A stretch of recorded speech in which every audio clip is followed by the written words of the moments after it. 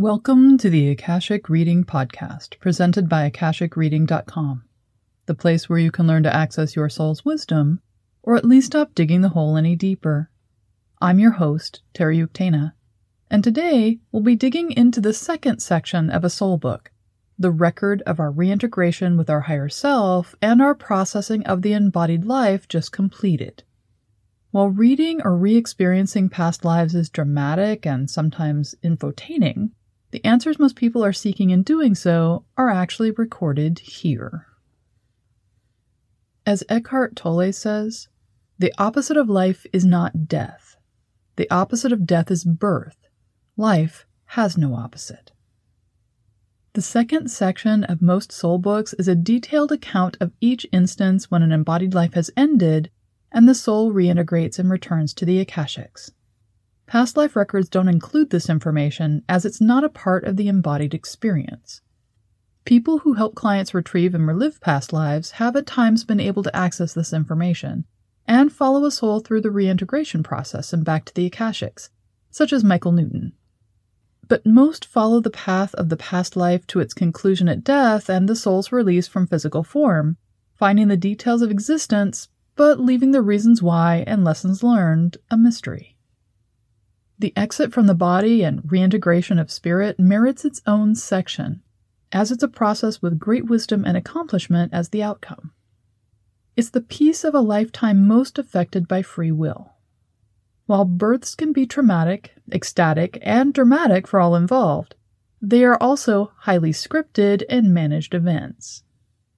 The soul has spent great care and effort to choose a life, work with teachers, guides, and peers to craft the lessons, challenges, and rewards within the life, made connections, contracts, and schedules with other souls, their own soul group, other soul groups, and charted out all the possibilities to be explored.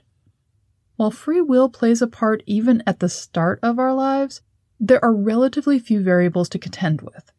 On the other end of the spectrum, ending a life comes as the culmination of millions and millions of decisions and interactions with countless people, objects, and entities which influence us even in a very short lifetime.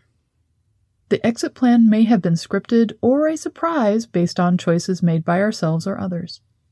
What we experience at the end is unique to the individual and can impress on us an epitaph we carry as the meaning for that lifetime.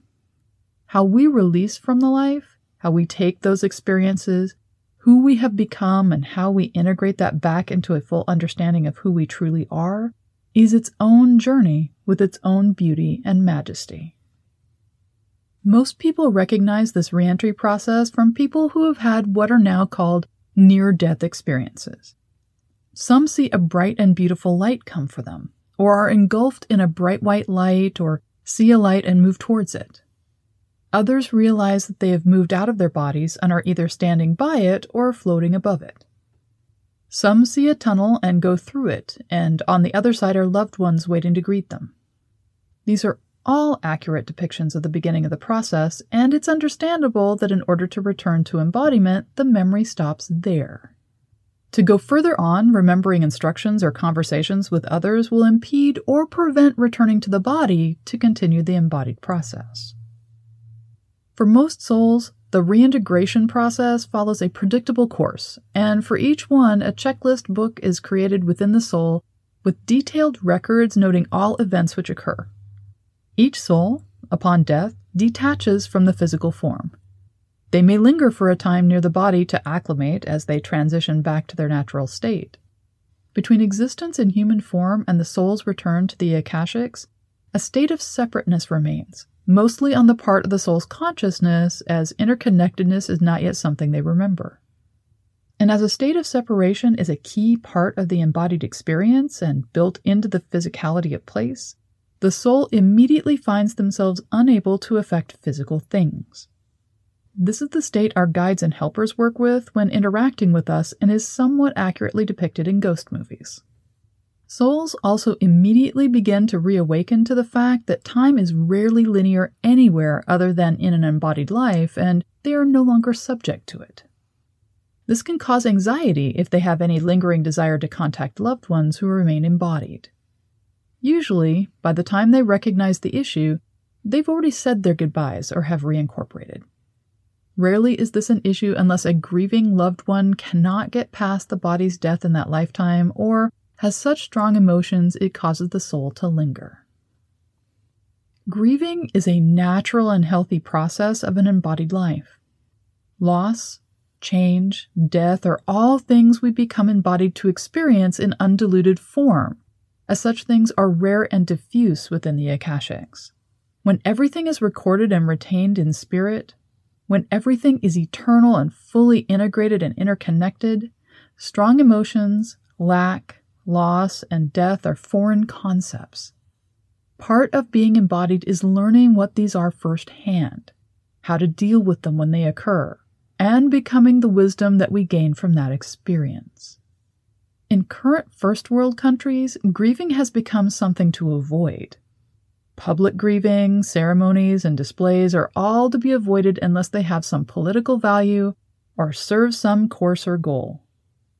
Celebration of life, honoring death, supporting each other through loss, creating new connection with the departed, celebrating change, these things have fallen away with the advent of the Industrial Revolution and modern medicine, which sees death as a condition to be remedied or avoided, and the body as a mechanism to be mended or replaced.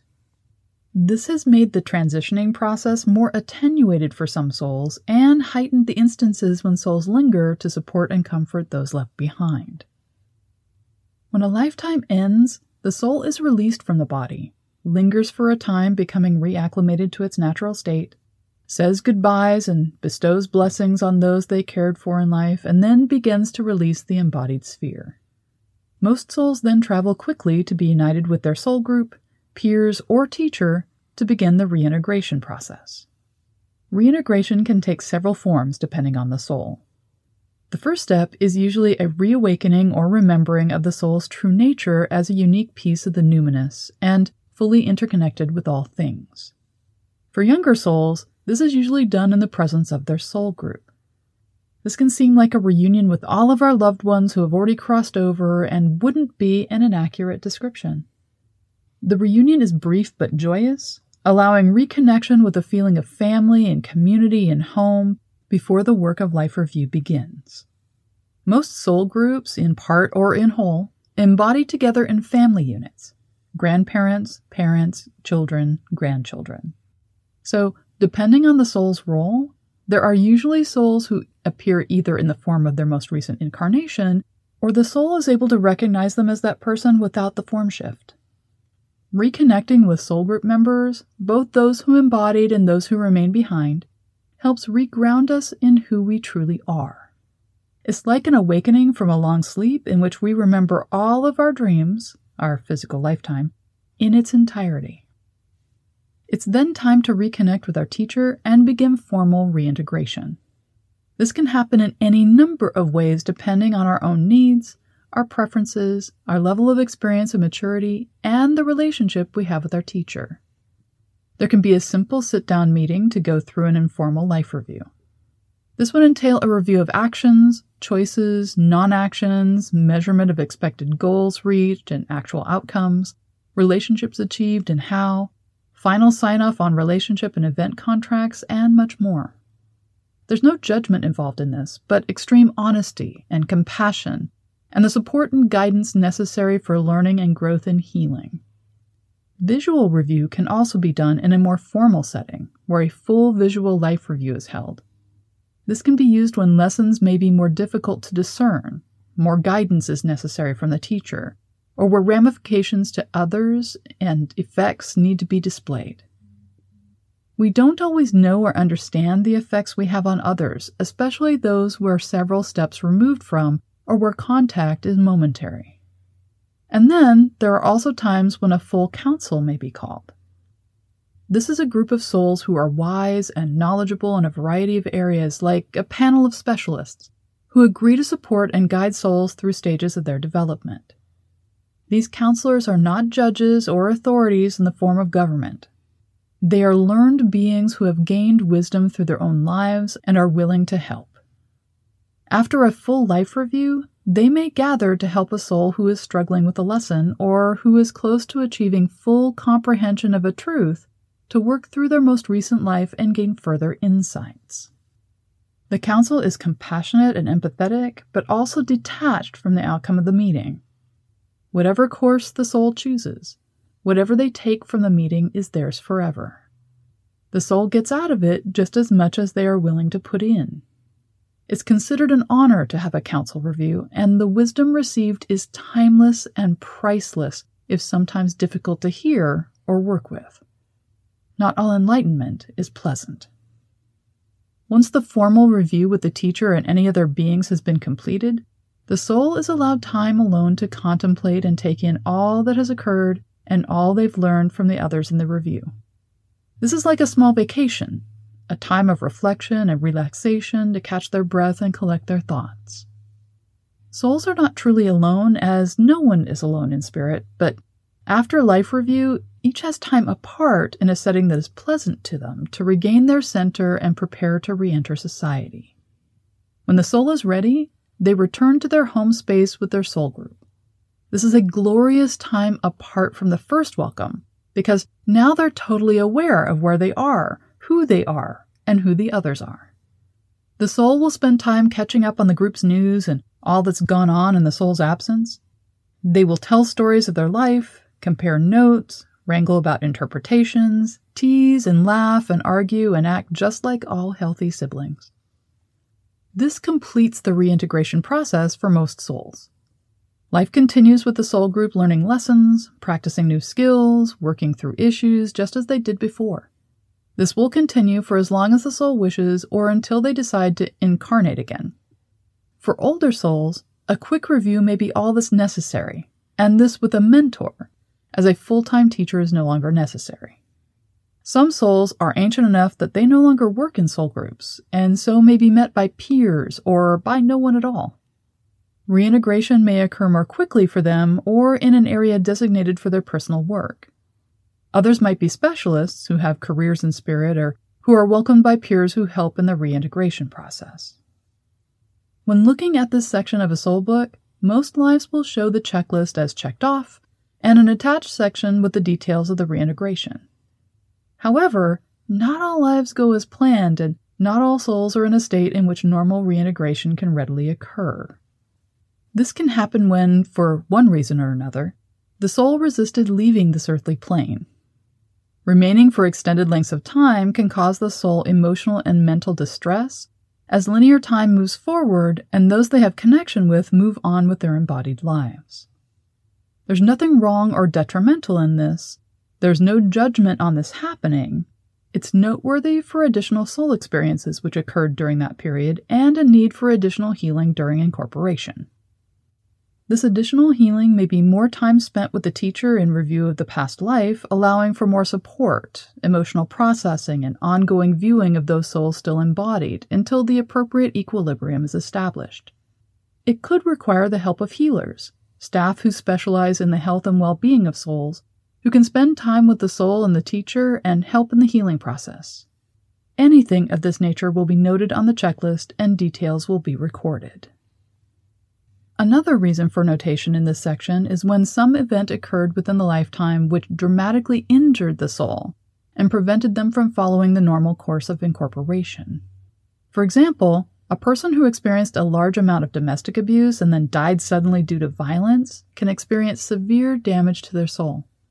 People who experience the effects of genocidal events, such as the victims of the ethnic cleansing in Rwanda or the refugees of the war in Syria, can experience soul damage. Should a soul receive such damage upon detaching from their body, instead of meeting loved ones in the light, the soul is assisted by healers to minimize further trauma. Before the soul can be reincorporated into the totality of the self, they will be led to a healing facility and nurtured until it's restored. The memories, the lessons learned, the experiences will not be removed, but their effects, which have damaged the soul, will be healed. In this situation, the teacher and any relevant counselors will work closely with the healers as a normal life review would be counterproductive or cause further injury. The healers provide a safe environment for the information, usually gathered through a review to be presented to the soul during and after the healing process as possible or necessary. At times, the damage is too severe for a routine review, and healing becomes the paramount issue. Experiences, learning, growing, and wisdom have already occurred as much as is possible, and healing becomes the priority. The soul will never be the same as they were, but they will be fully healed and rehabilitated to completely functional status, and when they're ready, they will return to their soul group or peers. If such an event is in a soul book, it's usually not possible to actually read the account of this, because it could cause new injury during the reading process. Often, there's a brief summary of pertinent facts about the situation and suggestions on how to work with the information safely for healthy soul growth. When reading this section, those who have had a major incident of this kind usually already know or have a suspicion that this is the case and have no interest in knowing the details, but feel satisfaction and validation in the acknowledgement. If this is the case for you, please know there is no leftover karma. There is nothing to heal and nothing to fix. It's a part of you that deserves respect. Acknowledge it and continue on. Also know, the majority of souls don't have such incidents, and so all the checklists will be marked off and all the records will be accessible. The reintegration record for an embodied life contains the distilled wisdom we created, the skills we acquired, and the lessons we successfully learned. If you're interested in knowing who you've been and what that means to you, take a peek. And that's all the time we have this week. If you're interested in knowing more, check out my website, akashicreading.com. And if you're enjoying this podcast, please consider supporting it by subscribing on Patreon. You can find all my offerings and get regular updates about what I'm working on at patreon.com/Terry Uktana. Thanks. Bye.